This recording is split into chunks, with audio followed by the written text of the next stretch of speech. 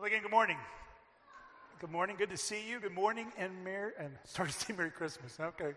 Happy New Year. There we go. I got to get it right. Well, hope your year's off to a good start. My name is George Davis. Some of you are newer to our church. Just want to welcome you. Thanks for being a part of our church family this morning.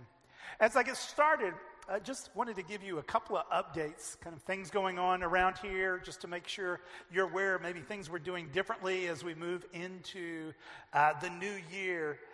First of all, as many of you know, over the last year and a half, as we talked about living out our mission, we talked a lot about building bridges, bridge building, and particularly during kind of the craziness that we've gone through, we talked about the importance of just building bridges with other people, building bridges in our community. Now, as we enter this new year, there are going to be some other steps we take in kind of living out our mission. We'll talk more about those as we get into the year, but in the meantime, I just wanted to thank you.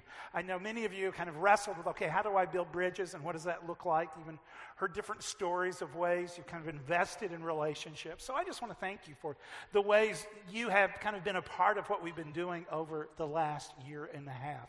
So that's kind of one update. A second update is just an FYI, and that is we have made a change with how we're doing our online services. We're no longer pre-recording our services. We're now kind of live streaming a Sunday morning service. So if you're not able to be with us and you want to jump in on Sunday morning, you can just kind of join a service online on Sunday morning. Likewise, if you're not here but you'd like to kind of catch what happened on Sunday later in the week, that service will be posted. Or if you want to invite someone just to check out Hershey Free, they can actually check out one of our services online. So that's kind of the second update. The third update is obviously we're doing much more electronically these days, but I know some people, they like to come into a service and I like to, take notes with a note sheet. And so with that in mind, we've started, as you come into the services now, if you would actually like a handout with the sermon text, the sermon notes, those will be available at all the doors as you enter. There's just a little plastic container and you can pick one up on your way in. So those are just kind of some things to get you caught up as we enter the new year. And of course, as we're entering this new year, we're in this series, we're starting this series called Love This Book. It's actually Love This Book Part 3, so I'll be introducing it today, and we'll kind of jump in next week. So if you are new, this is kind of a good time to check us out. And in introducing this to you, let me ask you this question. Have you ever been on a road trip that you really enjoyed?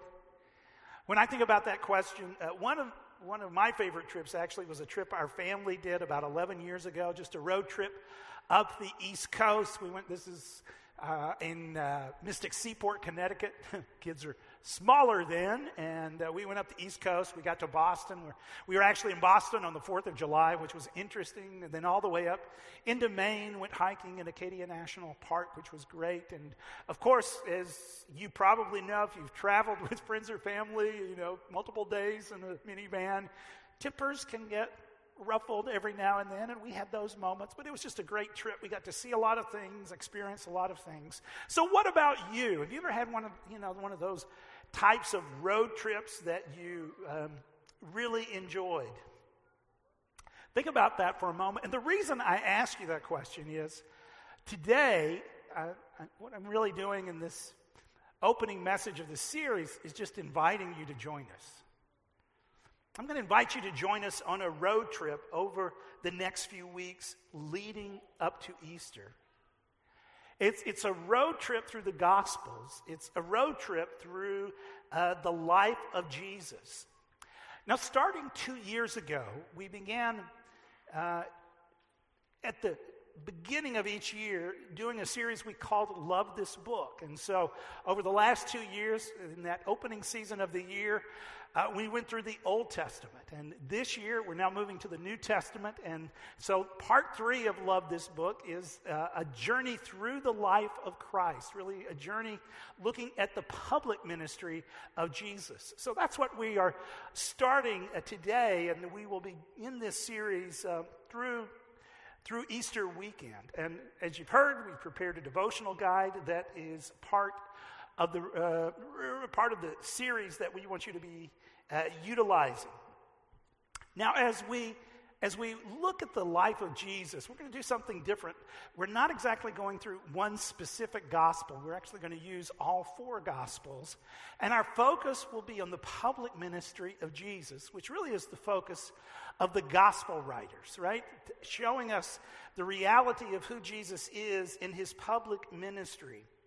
And as you follow his public ministry, one of the fascinating things is Jesus is always on the move, right? When you pay attention to the public ministry of Jesus, he's a man on the move. He's moving in different parts of Palestine. He's ministering in different communities and different villages. In fact, interestingly, at one point in his ministry, he makes this comment. He makes this comment as he's talking about the cost of being one of his disciples. And he says this, "Foxes have dens and birds have nests, but the Son of Man," which is a term he used to describe himself, "the Son of Man has no place to lay his head."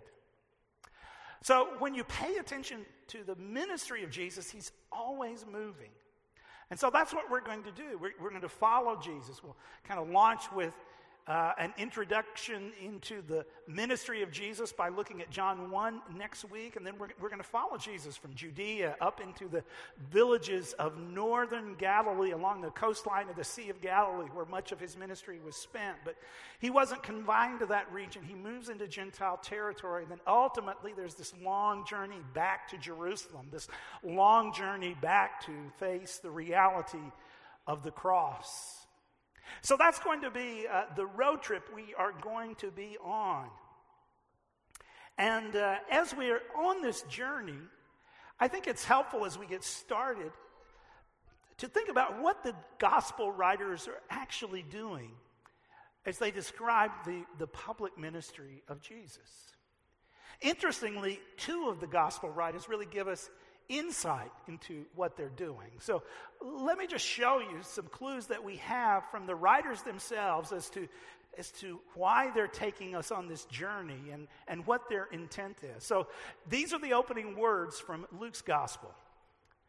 Luke says this, "Many have undertaken to draw up an account of the things that have been fulfilled among us, just as they were handed down to us by those who from the first were eyewitnesses and servants of the word.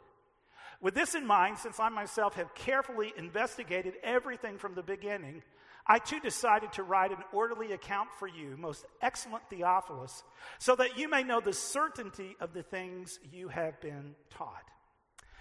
Now, we learned, among other things, from the very beginning of Luke's gospel that he's writing this book. He's writing this account for a guy named Theophilus. We don't know who he is. But notice 2 things in particular that he says to Theophilus. First of all, notice he talks about his process. And he's very adamant here. You know what? I have researched this carefully. I have sought out eyewitness testimony, right?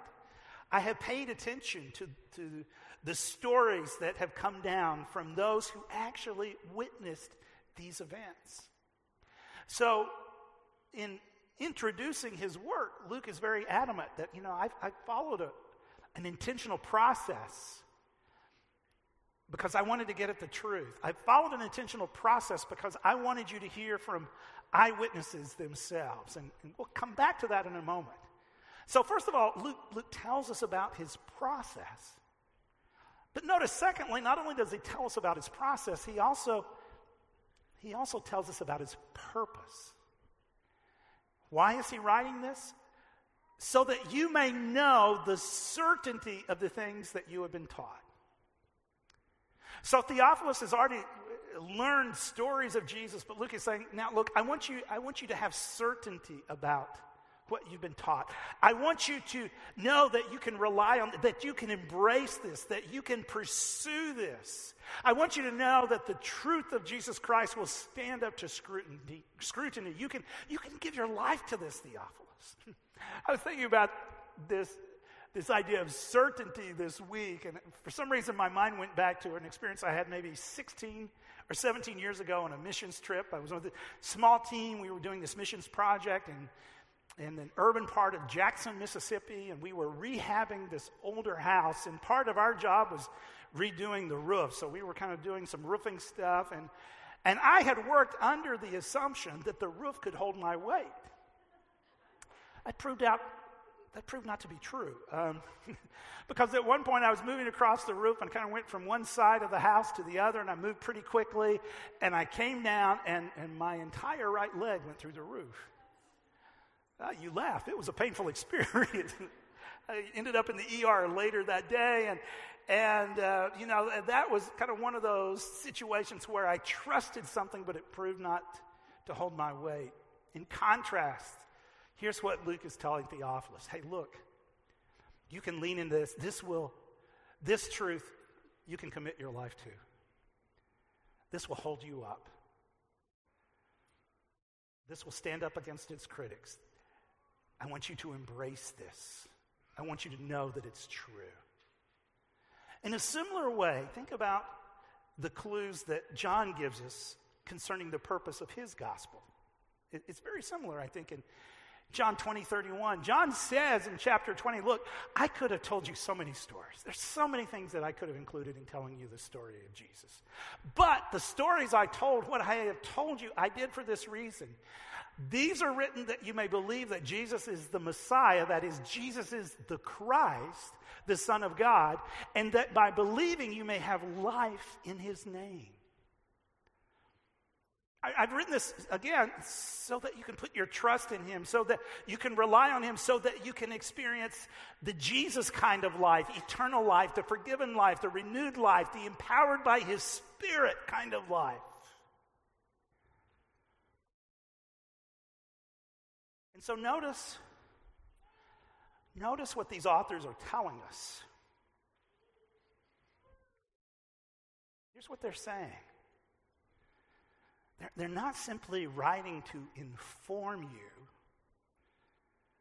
They're also writing to influence you. They're not, the public ministry recorded in the Gospels, it's not simply about informing you. It's also written in order to influence you. Now, how exactly do the gospel writers want to influence you? What are they trying to do? Well, to help us answer that question, let's go back to the fact that as they tell the story of Jesus, Jesus is always on the move, right? As it turns out, and we could take more time to unpack this, but as it turns out, I think the theme of Jesus being on a journey is very important to the gospel writers. For instance, as we start this series, I think it's important to note that these four writers, as they tell the story of Jesus, they highlight different things. They come from different angles. They show us different dimensions of who Jesus is, and they highlight different aspects of his ministry. So in reality, we don't have four snapshots. We have four portraits. But even though they can tell the story of Jesus from different angles, there's certain things they have in common. There's certain things that all four gospel writers highlight. And one of those is an Old Testament citation. Each of the four gospel writers talks about John the Baptist, right? And we talked about him during Christmas, the one who comes before Jesus. And in talking about John the Baptist, each of the four gospel writers quote this significant verse from Isaiah chapter 40, verse 3. And this is just Mark's example of doing that, the Gospel of Mark. Right where John the Baptist is called what? A voice of one calling in the wilderness. Now notice this, prepare the way for the Lord, or prepare the highway for the Lord, prepare the road for the Lord, make straight paths for him. And the implication is that the one who is coming is going to be on a journey. The one who is coming is going to be on a mission. And in the broader context of where that comes from out of Isaiah, there's even the understanding that this one who is coming on a mission is in essence going to lead a new exodus. Right, even as the people of Israel were once led out of Egypt, out of captivity, so this one who is coming is going to be on this journey. He's going to be on this mission where he brings about a new exodus, where people are led out of the captivity of bondage and sin. And he safely leads them home. So the fact that Jesus is on a journey Jesus is on a mission, is very important to the gospel writers. It even affects the way the gospels are structured. For instance, Luke structures his telling of the life of Jesus in such a way that there's a large central section of his gospel that's all about the journey of Jesus back to Jerusalem. And along the way, there are many important conversations and scenes that take place in Jesus' life. So for the gospel writers, it's important that Jesus is on a mission. And I think as we pay attention to Jesus' mission, as we pay attention to his journey, we also see how the gospel writers are seeking to influence us. Because here's what they want you to see. Even as they show you Jesus' life, as they show you his journey, as they show you his public ministry, they also want you to see that you are invited to join the journey.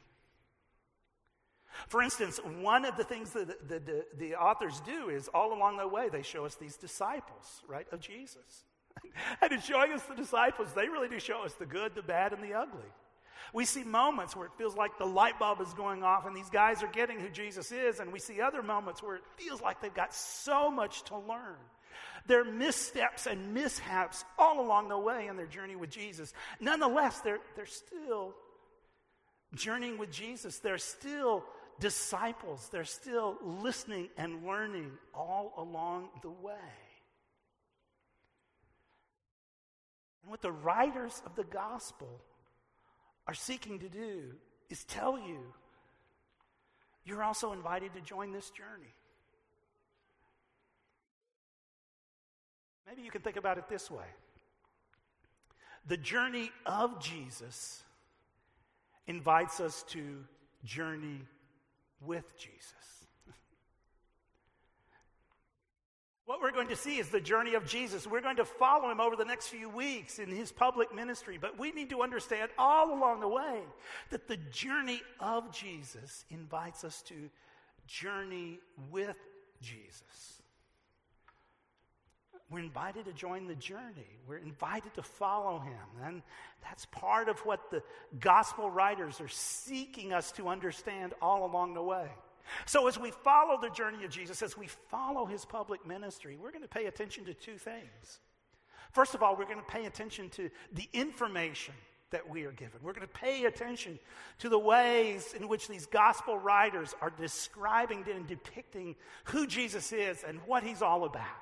But not only are we going to pay attention to the information that they give us, we're going to pay attention to the invitation they give us as well. The invitation to be followers, because all along the way, they're helping us to understand what it means to join Jesus on this journey. Can I say, just as your pastor, this really is my prayer for us as we start this new year. That over the next few weeks, we would take steps, right, in journeying with Jesus. Now, let's be honest. If we've learned one thing over the last 2 years, I think we've learned that we don't always know what's coming our way, right? I mean, these last 2 years in different ways have just been filled with surprises, things we didn't anticipate. And so I have no idea what 2022 is going to look like for you. I have no idea what it's going to look like for us as a church, because I think for some of us, at least, there are going to be some surprises this year. Maybe some surprises that are good, maybe some that aren't so good. Maybe you already know maybe some of the things that are going to come your way, but you're not quite sure how they are going to turn out. So we really can't pretend to know what 2022 is going to look like, and let's just be honest. But what if, regardless of what this year looks like for you individually, regardless of what it looks like for us as a church, what if at the end of the year we were able to look back and say, this was a year we journeyed with Jesus? I mean, as a church, right, we're entering a new year, and in so many ways a new season as we're coming out of all the experiences of the last 2 years. And And we're still figuring out what that looks like. We're figuring out what that looks like at a leadership level. And there can be hard decisions in front of us as we kind of engage this new season. But what might it look like for us at the end of this year, regardless of what the specifics entail? What would it look like for us to look back and say, you know what, as a church family, this year we journeyed with Jesus? And what might that look like for you personally? Perhaps this is the year you actually start the journey as a follower of Jesus. You've kind of known the stories, but this can become the year that you start this journey of actually following Jesus. And we'd love to tell you kind of how that can happen and how you can get started in that journey. Perhaps this is a year when, as you go through the year, you can just have a deepening understanding of the character of God, of His holiness, of His majesty. Maybe this is a year where you can learn to leave certain patterns of thinking behind, or certain unhealthy behavior traits that you sometimes engage in under stress or under pressure. And maybe this becomes a year in your journey with Jesus that you kind of learn to put that behind you in new ways. Maybe this is a year when you can grow with a deepening understanding of what it means to be a follower of Jesus and to have your identity rooted in that relationship, so that in new ways you're learning to live in the reality of God's grace. And perhaps as you do that, it becomes a year where you can grow in certain relationships, or it becomes a year in which you're kind of beginning to build more connections between who I am as a follower of Jesus and what that means for my work responsibilities, what it means for my relationships, so that more and more you're connecting Sunday to Monday, and Christianity just isn't 70 minutes for you on a Sunday morning, but more and more it's becoming a way of life. Maybe this becomes a year where God is stretching you kind of to move beyond yourself and to get over some of your self-focus, so that you begin to see ways in which you can invest in other people and serve in other people, and it turns out there are opportunities all around you. You've just never noticed them before. What might it look like to come to the end of this year and say, you know what, this is a year I journeyed with Jesus? That's the invitation of the Gospels, right? These writers are specifically describing the ministry of Jesus, the journey of Jesus, and they're doing it in such a way that you can also see that you are invited to join the journey. So will you join us as we go through the Gospels together? Now, in saying that, I realize, I think for some of us, your response may be, among others, well, okay, I get what you're going to do. I get we're going to look at the gospel stories. But George, you know, there's part of me that when I encounter the gospel stories, I just kind of really wonder, did this stuff actually happen? Is this really true? I mean, the miracles, you know, did this really happen? And I mean, I learned the stories when I was a kid in Sunday school, but you know what? Now I'm older and I'm just not sure. And it's hard to have, it's hard to take this invitation seriously, George, when you kind of have these nagging questions about, well, is this actually true at all? And if you're wrestling with those kinds of questions, let me just acknowledge those are good questions. And in different ways, we'll come back to those questions, those types of questions in the course of this series. In the meantime, if you'd really dive in, let me recommend a book by a friend of mine that I really appreciate, a book called Can We Trust the Gospels by Peter Williams. And if you'd really like to dive into some of those questions about, you know, how do we know this is true and what's the evidence for that? This book is just a great place to start. But in the meantime, let me just give you one piece of evidence that I just find really intriguing. I'm not sure you will, but this is just one piece of evidence that I find intriguing. And to show you this evidence, let's go back to what we saw in Luke's introduction. Do you remember Luke's claim? Remember when he talked about process? He said, I have sought the input of eyewitnesses, right? I have put together carefully material that actually comes from eyewitness accounts. And I would invite you to see that when you look at the Gospels carefully, there really is evidence that we are dealing with eyewitness testimony. So here's just, there are lots of different examples, ways to make that point, but here's just one piece of evidence, again, that I just find really interesting. And it has to do with the issue of names. Now realize names may not seem to be important. How can that be evidence of eyewitness testimony? But it turns out it can be. You see, scholars have been able to kind of use lots of different extra biblical evidence, and they've been able to really identify what were the most common names in Palestine during the time of Jesus. And even as, sometimes magazines now at the end of the year publish, here were the most popular names of 2021, scholars have been able to, in essence, say in that region at that time, here were the most popular, the most common Jewish names. And interestingly, this data is different from popular names in Jewish communities outside of Palestine. So we're dealing with a pretty specific set of data here. And when you think about, which names were most common, think about the implications that had in everyday life experience.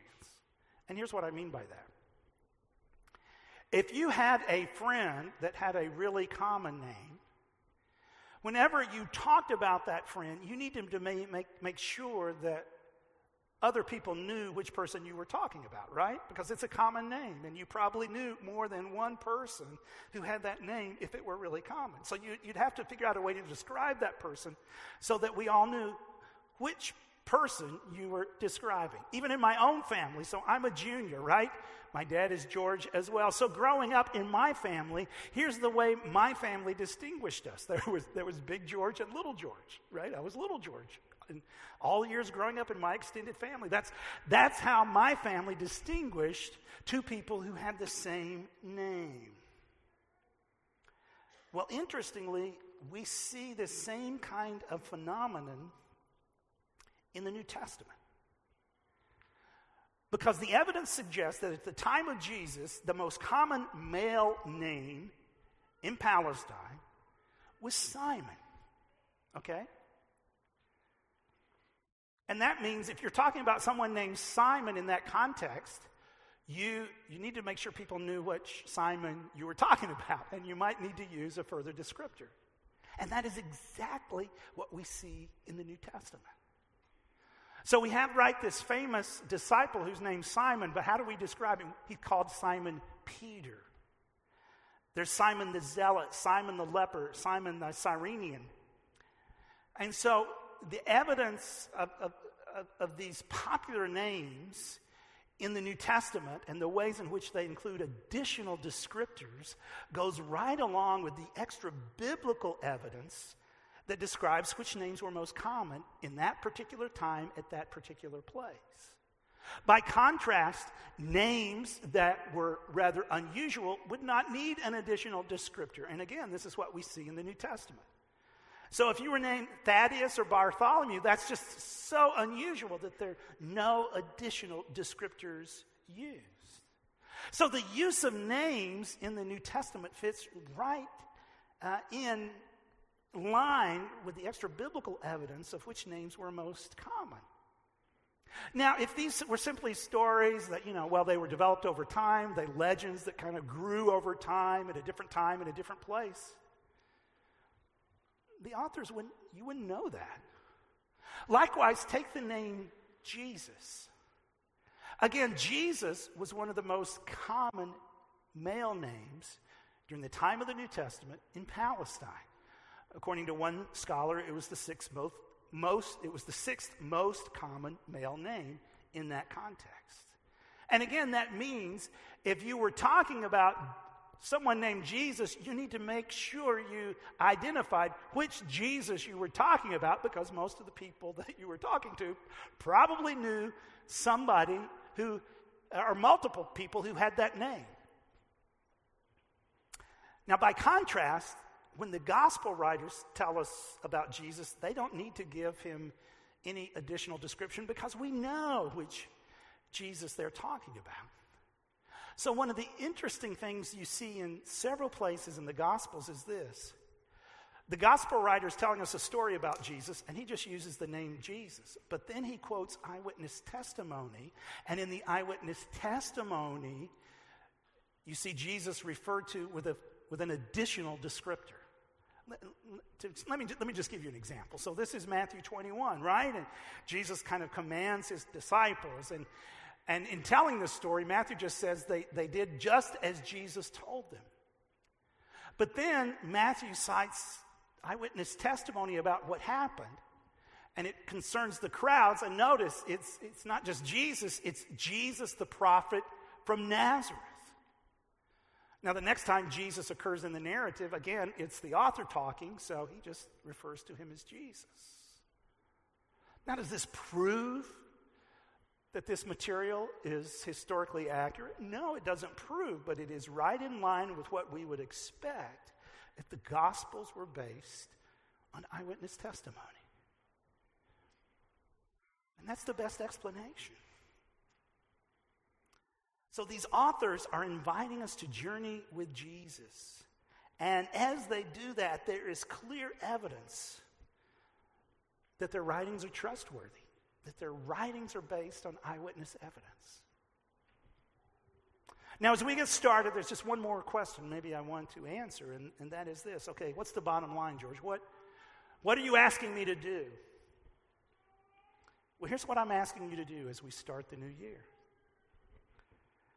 In simple terms, I'm asking you to make space for God.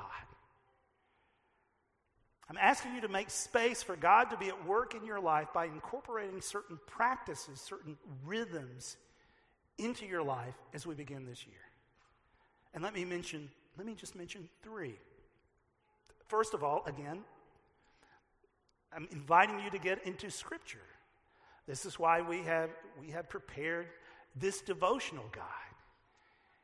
As we get into the series, each week there will be questions that you can use during 3 days of the week, a little devotional with questions that can really invite you to engage Scripture, to read a part of the Scripture that we've been talking about, to reflect on it, and then to think through your response. In other words, okay, so what does this mean for me as someone on this journey with Jesus? And so each week will include 3 days of questions where you can do that. It won't take a lot of time, but it's an opportunity for you to really get into God's Word as we've been talking about the passage that week. Now, the goal in doing that is not to get to the end of the week and kind of be able to check off a box. Hey, I've been a good Christian this week. No. The goal is to engage God in His Word. Right? The goal is for your interaction with God to be more than just a Sunday morning experience, but to kind of come back to this during the week, and so that you're engaging Him and really processing, okay, who Jesus is and what does it mean to follow.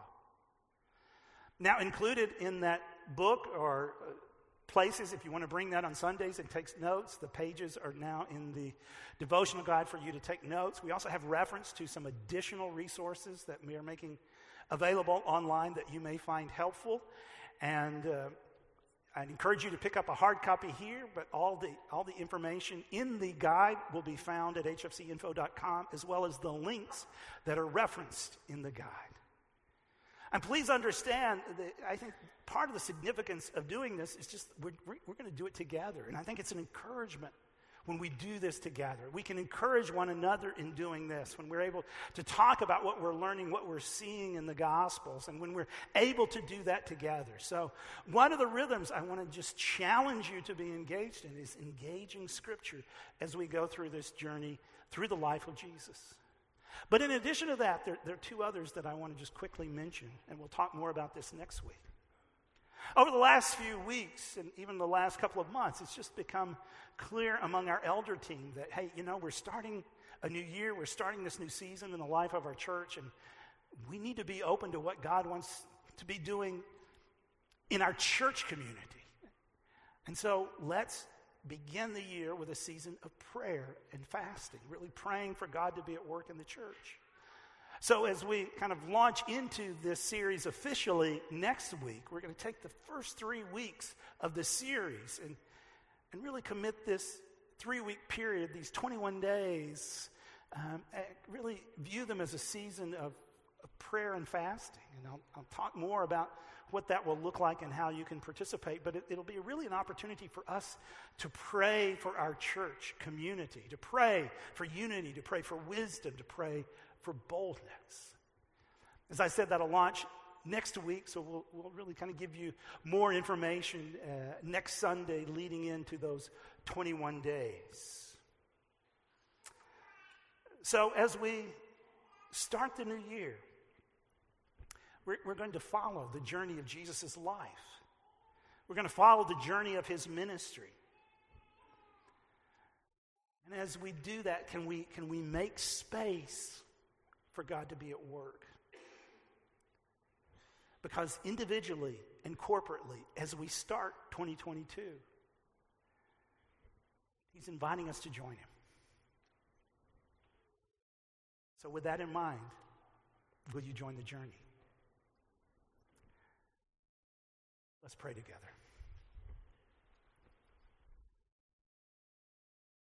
Gracious God, as I've already acknowledged, we're starting a new year, and as we've learned from the last two, we have no idea what's going to be in this one.